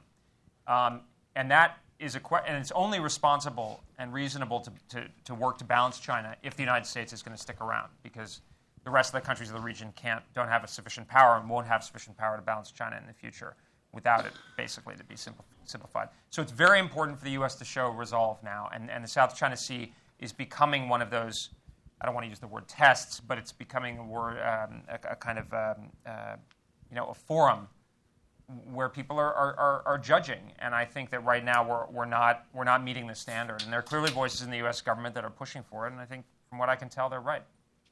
I also like to disagree with the eminent Dr. Pillsbury a little bit, slightly. It's good to have a debate. See, it's better to have a panel that has a debate. Here's the thing. It's not about whether you want to be nice or congenial or not to foreign guests. That's not the question. So I don't consider myself as a dragon slayer or panda hugger. But sometimes, yes or no? Yes or no? U.S. Navy ships should go inside the 12-mile zone of these claimed Chinese features. Bridge says yes. I happen to say yes myself. I say yes. You have to go there because the U.S. government has already made it. Chris said no. He said maybe. He wants to balance consistent because policy. We don't. You can't. He was. You look, can build. You have not been to interagency meetings in the White House. I have. Yeah. You put your hand up. The president says, okay, Bridge, yes, go. Miles, no, you're against it. Or maybe you're a yes. Chris is a maybe. Now it's a split vote. This is a very important point for the last page of your book. Yes, yeah. Okay. Well, I think we have four yeses. On behalf of the Navy, you're willing to say yes, Miles? Well, can I just finish my thought? No, you're not talking to the Voice of America question. I'm answering the question. The duty is to get you to answer the question. Okay, yes or no, Navy ships through the 12-mile If we don't recognize that as Chinese territory, U.S. Navy ships, yes, it's international water. There's no question in my mind that we should go there. How about while President Xi is in Washington? Well, that's basically, remember what Congressman Randy Forbes said at the beginning, which I think is very, very insightful. Chinese making policy, to a large degree, depends on how U.S. policy is made. They want to see how our policy is formulated so they can adjust to that. And it's like a shadow boxing, Chinese style. So you're a yes in the next 2 weeks then, before President Xi Well, I think that's comes? A different question. It's not, Mike, it's not, I'm not arguing with you. I'm not arguing with you. One of his points at the end of the book is congeniality. Okay? The president of China is but I think, Mike... Congeniality is not for the sake of congeniality. When issue of principle, American prestige, international law is at stake. You cannot be congenial about that. You can be congenial to the Chinese president. He's an honored guest there. You can definitely talk about national pride, be respectful, but you can respectfully disagree. Xi goes home. Okay. No, I think that's... I would love to take a break from the Hannity show and have another question. How about that? USTR question. Charles Horner, was your hand up? Microphone's coming up here in front, I think. I have to ask a question like we do in USDR. We just yell. There we go. Anyway, thank you. I've been listening to this, and I'm quite amazed. Because we have succeeded in trade policy. It was mentioned very quickly in trade. For whatever reason, China agreed to abide by international norms when it joined the World Trade Organization. Until that time, the U.S. could not actively, effectively retaliate against China, but we had too much domestic interest, too much trade flowed in either direction, so every time we did anything. But China joined the World Trade Organization. We have been very firm. We bring more cases against China. Their hands are tied. We have been very firm on currency. There's been a little movement recently, but they have followed through on this thing. So the only question I would ask, and I know military defense people don't visit USTR too often and so on, but I would just simply say there is a Court of Justice discussing this whole question of 9, 12-mile limits and so on, et cetera. I don't know where that's going. I don't know where the U.S. position is.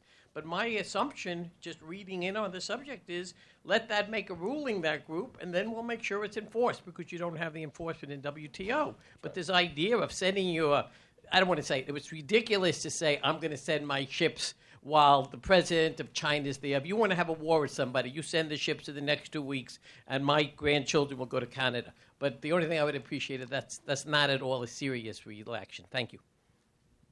Well, certainly for my part, I'm very much looking forward to see what happens with the Philippine case in the South China Sea. It is, in legal terms, a pretty narrowly circumscribed case. It will certainly, even if it were clear in its judgment and it were emphatically enforced by the entirety of the international community, it would, technically speaking, solve only the smallest portion of the overall disputes there. But it's certainly, I think it was a great idea for them to move forward. I think that is another example of ways in which, in this case, a very sort of formally appropriate and congenial, if you will, way to press back against Chinese expansion. The idea that they are out of sync with international norms, that it is shameful and discreditable to be behaving in a certain way, is an idea that is not without some traction. One of the points that I emphasized both in my first book, which I do notice is also for sale back there, called The Mind of Empire, which is a sort of a long meditation on Chinese conceptions of global order. But a theme I also pick up in this book, which is in many ways a follow-on to the first one, is to make the point that Chinese conceptions of global order and their view in their role in the world are not, this is not North Korea, in which they just don't give a darn what people think of them. They care deeply what people think of them. And it's actually inherent, I think, in their conception of political authority, that political authority is sort of co-joined with and actually grows out of moral authority. And they don't have a lot of moral authority, but they need to say that they do, and it needs to appear in their own discourse that they do. And so things like the international community bringing them to court for violations of well-understood international legal standards can be very powerful. It's not a cure-all, and there is it's not going to substitute for a robust forward defense posture where that is needed by any means, but it's a part of the mix, and I think we should not forget that those kinds of remedies are indeed important. I'm glad you raised that question, and I don't consider me as a warmonger. And here's the reason why. I've been observing Chinese Navy for many years. Not at one moment did I believe the Chinese Navy wants to fight a war with the United States. They know it. We know it. And 2 months ago, I was with the Chinese delegation to the Chinese Navy, and they allowed us to go to their DDG, their destroyers, and I see their destroyer is not our destroyer. There's no match there. So the question really is, as I say, U.S. is the only country of consequence. If we don't act, I know the global policeman is a bad term, but in this case, if there's no policeman, you could turn out like in a part of New York City, or Baltimore. It's a very dangerous place to be. So there is the collective will in that general area to want the U.S. to be there to act like policemen. So if policemen don't act, the chaos will ensue. The aggressor, the criminal, will commit bad crimes. So this is the case. I think they really want to see what the U.S. Navy is going to do.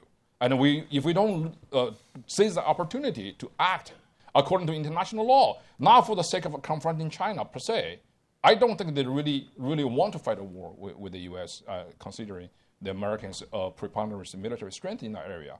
So it is ultimately boils down to our will. Now, there's another very important thing. If we don't act decisively, not just irresponsibly, but according to law, international law, regional allies will lose confidence in ours.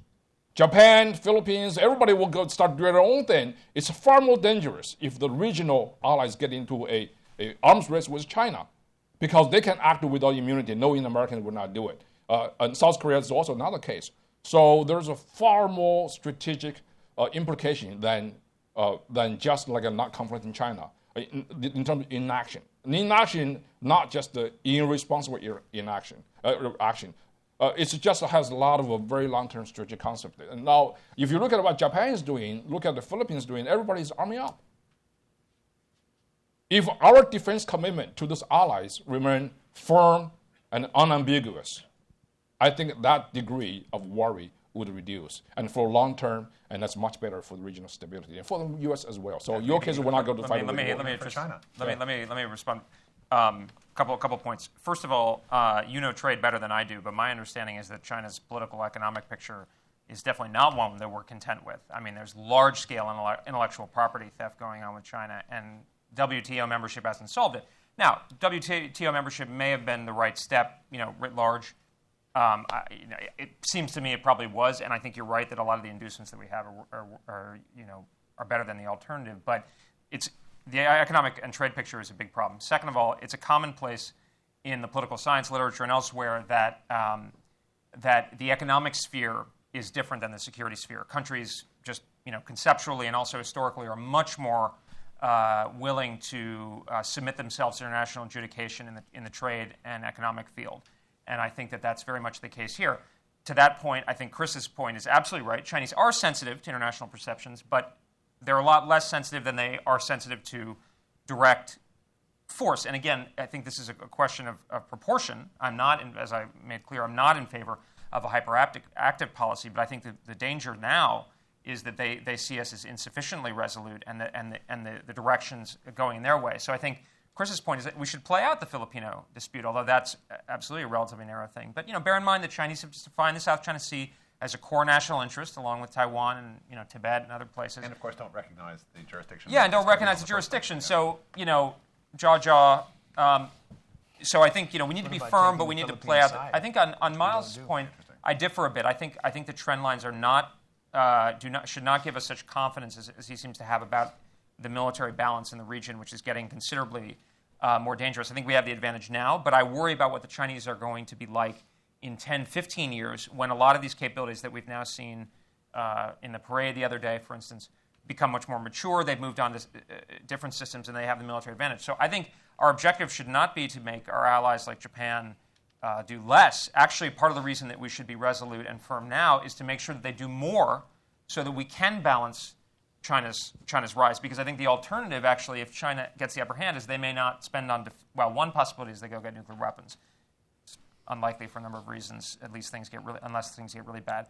But the other possibility is that they end up just acceding to Chinese hegemony in the region, which is presumably not what we want, and then they don't spend. So the reality is that what we're likely to face is a tough competition, and we gotta get in that, but we're not going to return to the world of the 1990s. Yeah. There's one more point here. China, more than any country in the world, China border 14 countries, more than any country in the world. Every one of the countries at some point, with the possible exception of Pakistan, has border disputes with China. I say possible because China occupies about 1/8 of Kashmir. So if Pakistan claims Kashmir, and then there's a border dispute. China has 6 maritime nations. China has maritime dispute with every one of them. So you're thinking about this. This is a very dangerous world, and there is that's hotspot. So we can resort to international organizations such as UN to have the dispute over there. But China does not want to resort to international dispute. Arbitrary. There's absolutely no chance for them to do it. So the only country that can make a difference, in my view, is U.S. and its allies in Asia. So we have to act responsibly, but with a very grim understanding of inaction. Yeah. Mike has appropriately chided me that I need to let other people ask questions. quick footnote. There are 6 minutes to go, and 7 hands are up. I'm glad you mentioned trade. I advise you of that, including your former colleague at Hudson, Charles Horner, who also wrote a book on China, also paid for by Andy Marshall. Right. He's been waving his microphone in the air for 9 minutes now. So he and I are both former Senate staffers, and we suspect some kind of filibuster is going on. Well, now it's 8 minutes, so let me try to get in just a couple of seconds before we turn to that.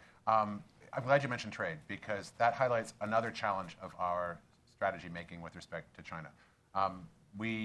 It's commonly said in the Chinese press, the Americans just want to have another enemy like the Soviet Union. The problem with our China strategy right now is precisely that is not the situation we face. With the Soviets, we faced a fairly unambiguous, competitive, and almost purely competitive situation. The challenge of dealing with China from a competitive strategy perspective right now is that it is not entirely competitive, not entirely adversarial. If it were, frankly, it would be a lot simpler as an intellectual matter. The challenge is that there are both cooperative elements and competitive elements in the relationship. We've never actually had to do that kind of a thing before as strategy makers on any kind of a scale. That is the game that we are trying to learn by making it up as we go along. It's hard. I want to emphasize the competitive stuff because I think we've been falling down in that respect, much more than we've been falling down on the cooperative side and the economic and trade worlds to some extent. But they're both important. So, sorry. Anyway, my apologies for... And if we buy your book, this will be covered in the last chapter, as a matter of fact. Some of it, yes. Okay, Mr. Horner, Dr. Horner. I'm Charles Horner, also of Hudson Institute. I do have a question for Chris Ford that was inspired, actually, by something I heard from the panel, and I'll mention that in a moment. 3 quick points. Full disclosure requires me to report that I, along with Miles Yu, is one of the people asked by the University of Kentucky Press to review this book. So the right wing, and which I heartily recommended its publication, the right-wing conspiracy may not necessarily be vast, but it is well placed sometimes. Second point I'd like to stress is something that Chris said about his own book, first book, The Mind of Empire, which I think establishes a wonderful template for the current book. It is a long discussion of the Chinese sense of the world, how the world works, what the world order is, and so on, of which this second volume is in some respect in elaboration. Third, very briefly, about the utility of a panel of this sort, a report from the field. There is in Los Angeles an organization called the Pacific Council on International Relations, which is a kind of council on foreign relations of the West Coast. And a while ago, they invited me to participate in its annual conference. And this very morning, in response to constant prodding from me, they said, in response to my inquiry, well, what do you want me to do? And they said, we want you to be on a panel, and there'll be some people on this panel. We want you to take somewhere between 5 and 7 minutes to describe what you think the United States grand strategy toward China ought to be. And so now I have all this stuff to boil down to approximately 6 minutes, and I'm sure something will come of it, but it speaks very nicely to Miles' point about the need of 3 days of expertise. We could describe all that needs to be done in 6 minutes. Should we collect the rest of the comments and then we can cherry pick stuff at the very end? Is that a useful? Sure. My question is to Chris. It's inspired by what Mike said about the fact that we could be too tough, too discourteous, too provocative, and thereby provoke the Chinese into behavior we would not like. Is there anyone in China that you could identify as participating in a comparable discussion, which would go something like, these Americans, if we're too discourteous, too provocative, too assertive, we just might provoke them into producing weapons we would not like to see, into behavior we would not like to confront. Is this part of the debate in China, do you think? And if not, why not? That is to say, they seem to be insufficiently, from all I know, they seem to be insufficiently afraid of our irrationality, of our ability to be provoked, of our ability to have slights, endure slights to our national reputation, our amour propre, and so on. And I'm curious to know whether there are such people in China who caution them about the propensity of Americans to take out their "Don't Tread on Me" flag from time to time and disrupt the international system. We collect some, and up to you if you want to answer, Charles. Since there are a lot of people out there, why don't if those of you who remain, maybe we can 3 minutes to go. Collect a couple of additional questions, and we can just sort of toss in really quick stuff. There's down here. I don't know. I defer Hands to the up, moderator. hands up. We have one down here in front. Right here, two in the front row.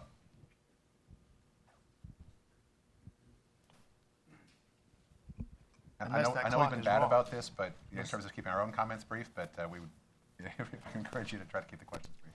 Okay, so I'm with the China Daily, and my question is, how do you make sure your research for the book reflect the true color of China? How do you make sure they're authentic enough? And also, what do you think about the incoming Chinese President Xi's visit to the U.S.? What do you think will make a difference to the future of U.S.-China relations? Thanks. Stephen Piper, Independent. Was the September 3 transit of the bearing of the U.S. territorial waters a naval adjunct of the military demonstration display in Beijing? And secondly, should we take some sides on sovereignty regarding disputed territories? And one more hand, maybe someone gave up and left, I'm afraid. Back in the back, there was one more question. Okay, so those two. Let me see, real quickly. Individual Chinese, Charles. At the top of my head, I don't have names on the tip of my tongue. However, in the book, there are a number of references to people in, sort of America, the occasional America watcher. Now, they're not very common, but the occasional America watcher with whom I spoke or whose article I happened to come across, who was taking a somewhat more cautious, like, gosh, we need to make sure we don't get going too fast yet kind of perspective. I did have some people affiliated with military think tanks, for example, in person, tell me at the time, and I think my first interviews there were in 2011, that they were concerned that some of the early, that was in the period of, I think that was sort of the Scarborough Shoal standoff in the South China Sea and that kind of thing, that they were concerned that, they didn't put it in these terms, but the idea was that China might be sort of stopping biding its time a little too early. They didn't suggest that this was a misbegotten project in the first place, but they thought that the timing might be wrong and that it might be still too early to provoke the other countries of the region to coalesce against China. They were worried about that, and one of them said something to the effect of how, I'm concerned that we might be, might be overreaching a little bit. But so there seem to be some voices to that effect, although not nearly as many as you might think under the circumstances. In response to the question from our colleague from China Daily here. How confident am I in the research? I actually spend the first couple of chapters focusing on the problem of what I call Chinese epistemology. How is it that we think we know what we think we know in doing research on China? And I'm acutely aware of the problem of trying to reach conclusions about what people really think in an information space that is so carefully bounded and controlled.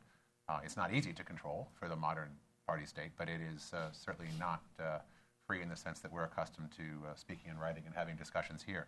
And I try to address those issues by facing them head on at the beginning of the book. And one of the answers I have to it is that I don't have deep confidence that I know what people really think. In that system, it is very hard to know anything about what people really think unless one has perhaps a very close friend with whom one has a drink quietly on the side in some unaccountable context. But what I've tried to do is look at the official propaganda narrative and try to use it as a way to illuminate what the regime's priorities are and how those priorities relate to politics and how the story of America as interpreted to Chinese has changed in connection with ongoing debates and struggles and challenges in China itself. That is something on which there is knowledge in the sense that whatever they really think, it is clearly a part of the regime's legitimacy discourse that certain things be said, certain things be not said or suppressed, certain positions be taken, and that kind of thing. What I try to do is learn from the development of the overt narrative and use that as a window into what Chinese politics seem to be going on through that prism. But the problem of epistemology is very real and challenging in anybody doing research in China. And I would hope that other China scholars would, I don't think all China scholars writing on these issues today are sufficiently cautious in this respect. It is too common for think tank counterparts to be taken as if they were just think tank counterparts as opposed to government salaried people who are subject to propaganda vetting and guidance just the same way as anybody else is in China and whose career has involved them rising through ladders of seniority, at each of which points they have to survive a organization department approval chop for reliability and trustworthiness. I think we take those things for granted in dealing with our supposed counterparts. That goes for academics as well as think tankers. I think we are too credulous on certain political topics when it comes to public opinion surveys and looking at media in China, insofar as, although it is much more difficult to control the Chinese media space than it used to be, and the government has largely given up in certain respects. A lot of sort of cultural and entertainment type issues are more or less fair game for anyone these days. It's a much freer aggregate space than it used to be. But on particular issues of sensitivity, and the American narrative is one of those issues of the greatest sensitivity in these kinds of big picture political and geopolitical stuff. Those are issues that are just as controlled, or the regime spends at least as much time as ever trying to control those things. And they remain controlled enough that I think getting down through to what people really think in their heart of hearts is very challenging. But you can still learn a lot from looking at it. Sorry. John? I'd like to answer your question about whether U.S. should take side in sovereignty issue. Sovereignty issue is very complicated. As I say, China has multiple border disputes with the people, virtually everybody on the border. I don't think it's a clear-cut yes or no. On some issues that involve international law, U.S. interest in alliance, U.S. should take an issue. For example, the Senkakus and the South China Sea. Because U.S. Some of the border issues were directly involved with Americans. Senkaku was occupied by the U.S. Navy since the end of World War II. It was not returned to the Japanese until 1971 or 72. And the U.S. even paid rent. U.S. Navy used those islands as bombing targets. So U.S. paid rent, annual rent, to the Japanese owners on one of the islands. So there's no question about this. U.S. should take a side. When we say we don't take a side, and then we also say when Senkaku was attacked, the U.S. will be fighting with the Japanese. So for the Chinese, that's hypocrisy. So that's one of the reasons why we should be clarified. We're going to take that. I'm glad some administration officials did take that last time. On South China Sea, yes, we should, because this is international law and everybody abide by it. On some other issues like India, China, and North Korea and Chinese border dispute on the Bagdu Mountains, obviously we shouldn't get involved. Let them fight. So that's basically is my answer. The question that this general lady from China Daily is very important about how do you know what China actually thinks. Chris answered the question. I'll give you one example. Chinese had an official biographer of Mao Zedong and Zhou Enlai. He was a really high-ranked official. His name is Gao Wenqian. Gao Wenqian wrote an official biography of Mao and Zhou, and he had access to all those archives. But he had to follow the party line to write his biography. After all the books are published, he feel like, I can't really tell what I really think about this gentleman. After I read all the stuff, guess what he did? He wanted to write a book. He fled to New York City. He settled there, and he wrote a book about the Mao-Zhou relationship in the last 20 years or so. Fabulous. It's a great book. It's one of the best-selling books in China. I would say outside of China, but people, everybody come out of China would buy a book from New York or from Hong Kong, snuggle it back. So what I'm saying is it's very complicated. There's a lot of people in China who were very conscious. They want to write them, but they cannot really. It's not whether you can publish it or not. You can publish it, but there's a consequence of publishing what you really think. That really matters. I guess just very briefly, I'd say to the first question, the Chinese are sufficiently afraid of our power, in my observation and what I can tell, that a policy of additional pressure would actually make sense. I think Chris has touched on the right point, which is that right now it's mostly a question of resolve. In the future, it will also be a question of capability, but today it's mostly a question of resolve. Will the Xi visit matter? It seems unlikely to me. I don't think we should be trying to do Xi Jinping any favors. I don't think we should be looking to embarrass him. But I don't see a tectonic change in the relationship. On the Bering Straits, I mean, who knows? But it seems unlikely that the Chinese would do something like that without thinking about it. On the other hand, it would kind of invite a compensatory response on our part. So maybe, who knows? It's like the stealth fighter. I mean, it seems like they probably knew, but it's hard to get inside. On the sovereignty issue, I guess I think for us the point is that the interests of our allies in particular should be respected, their territorial integrity respected, but we don't need to take particular positions on sovereignty issues. I mean, the Senkakus we judge to be administered by Japan; they're covered by the treaty, but as long as issues are peacefully adjudicated through internationally accepted means, I think that's I don't think we should be disinclined to get into particulars as long as our allies kind of interests are being respected. And are you willing to sign books? We promised you would. I'd be delighted to. Thank you all very much for coming. Starting here.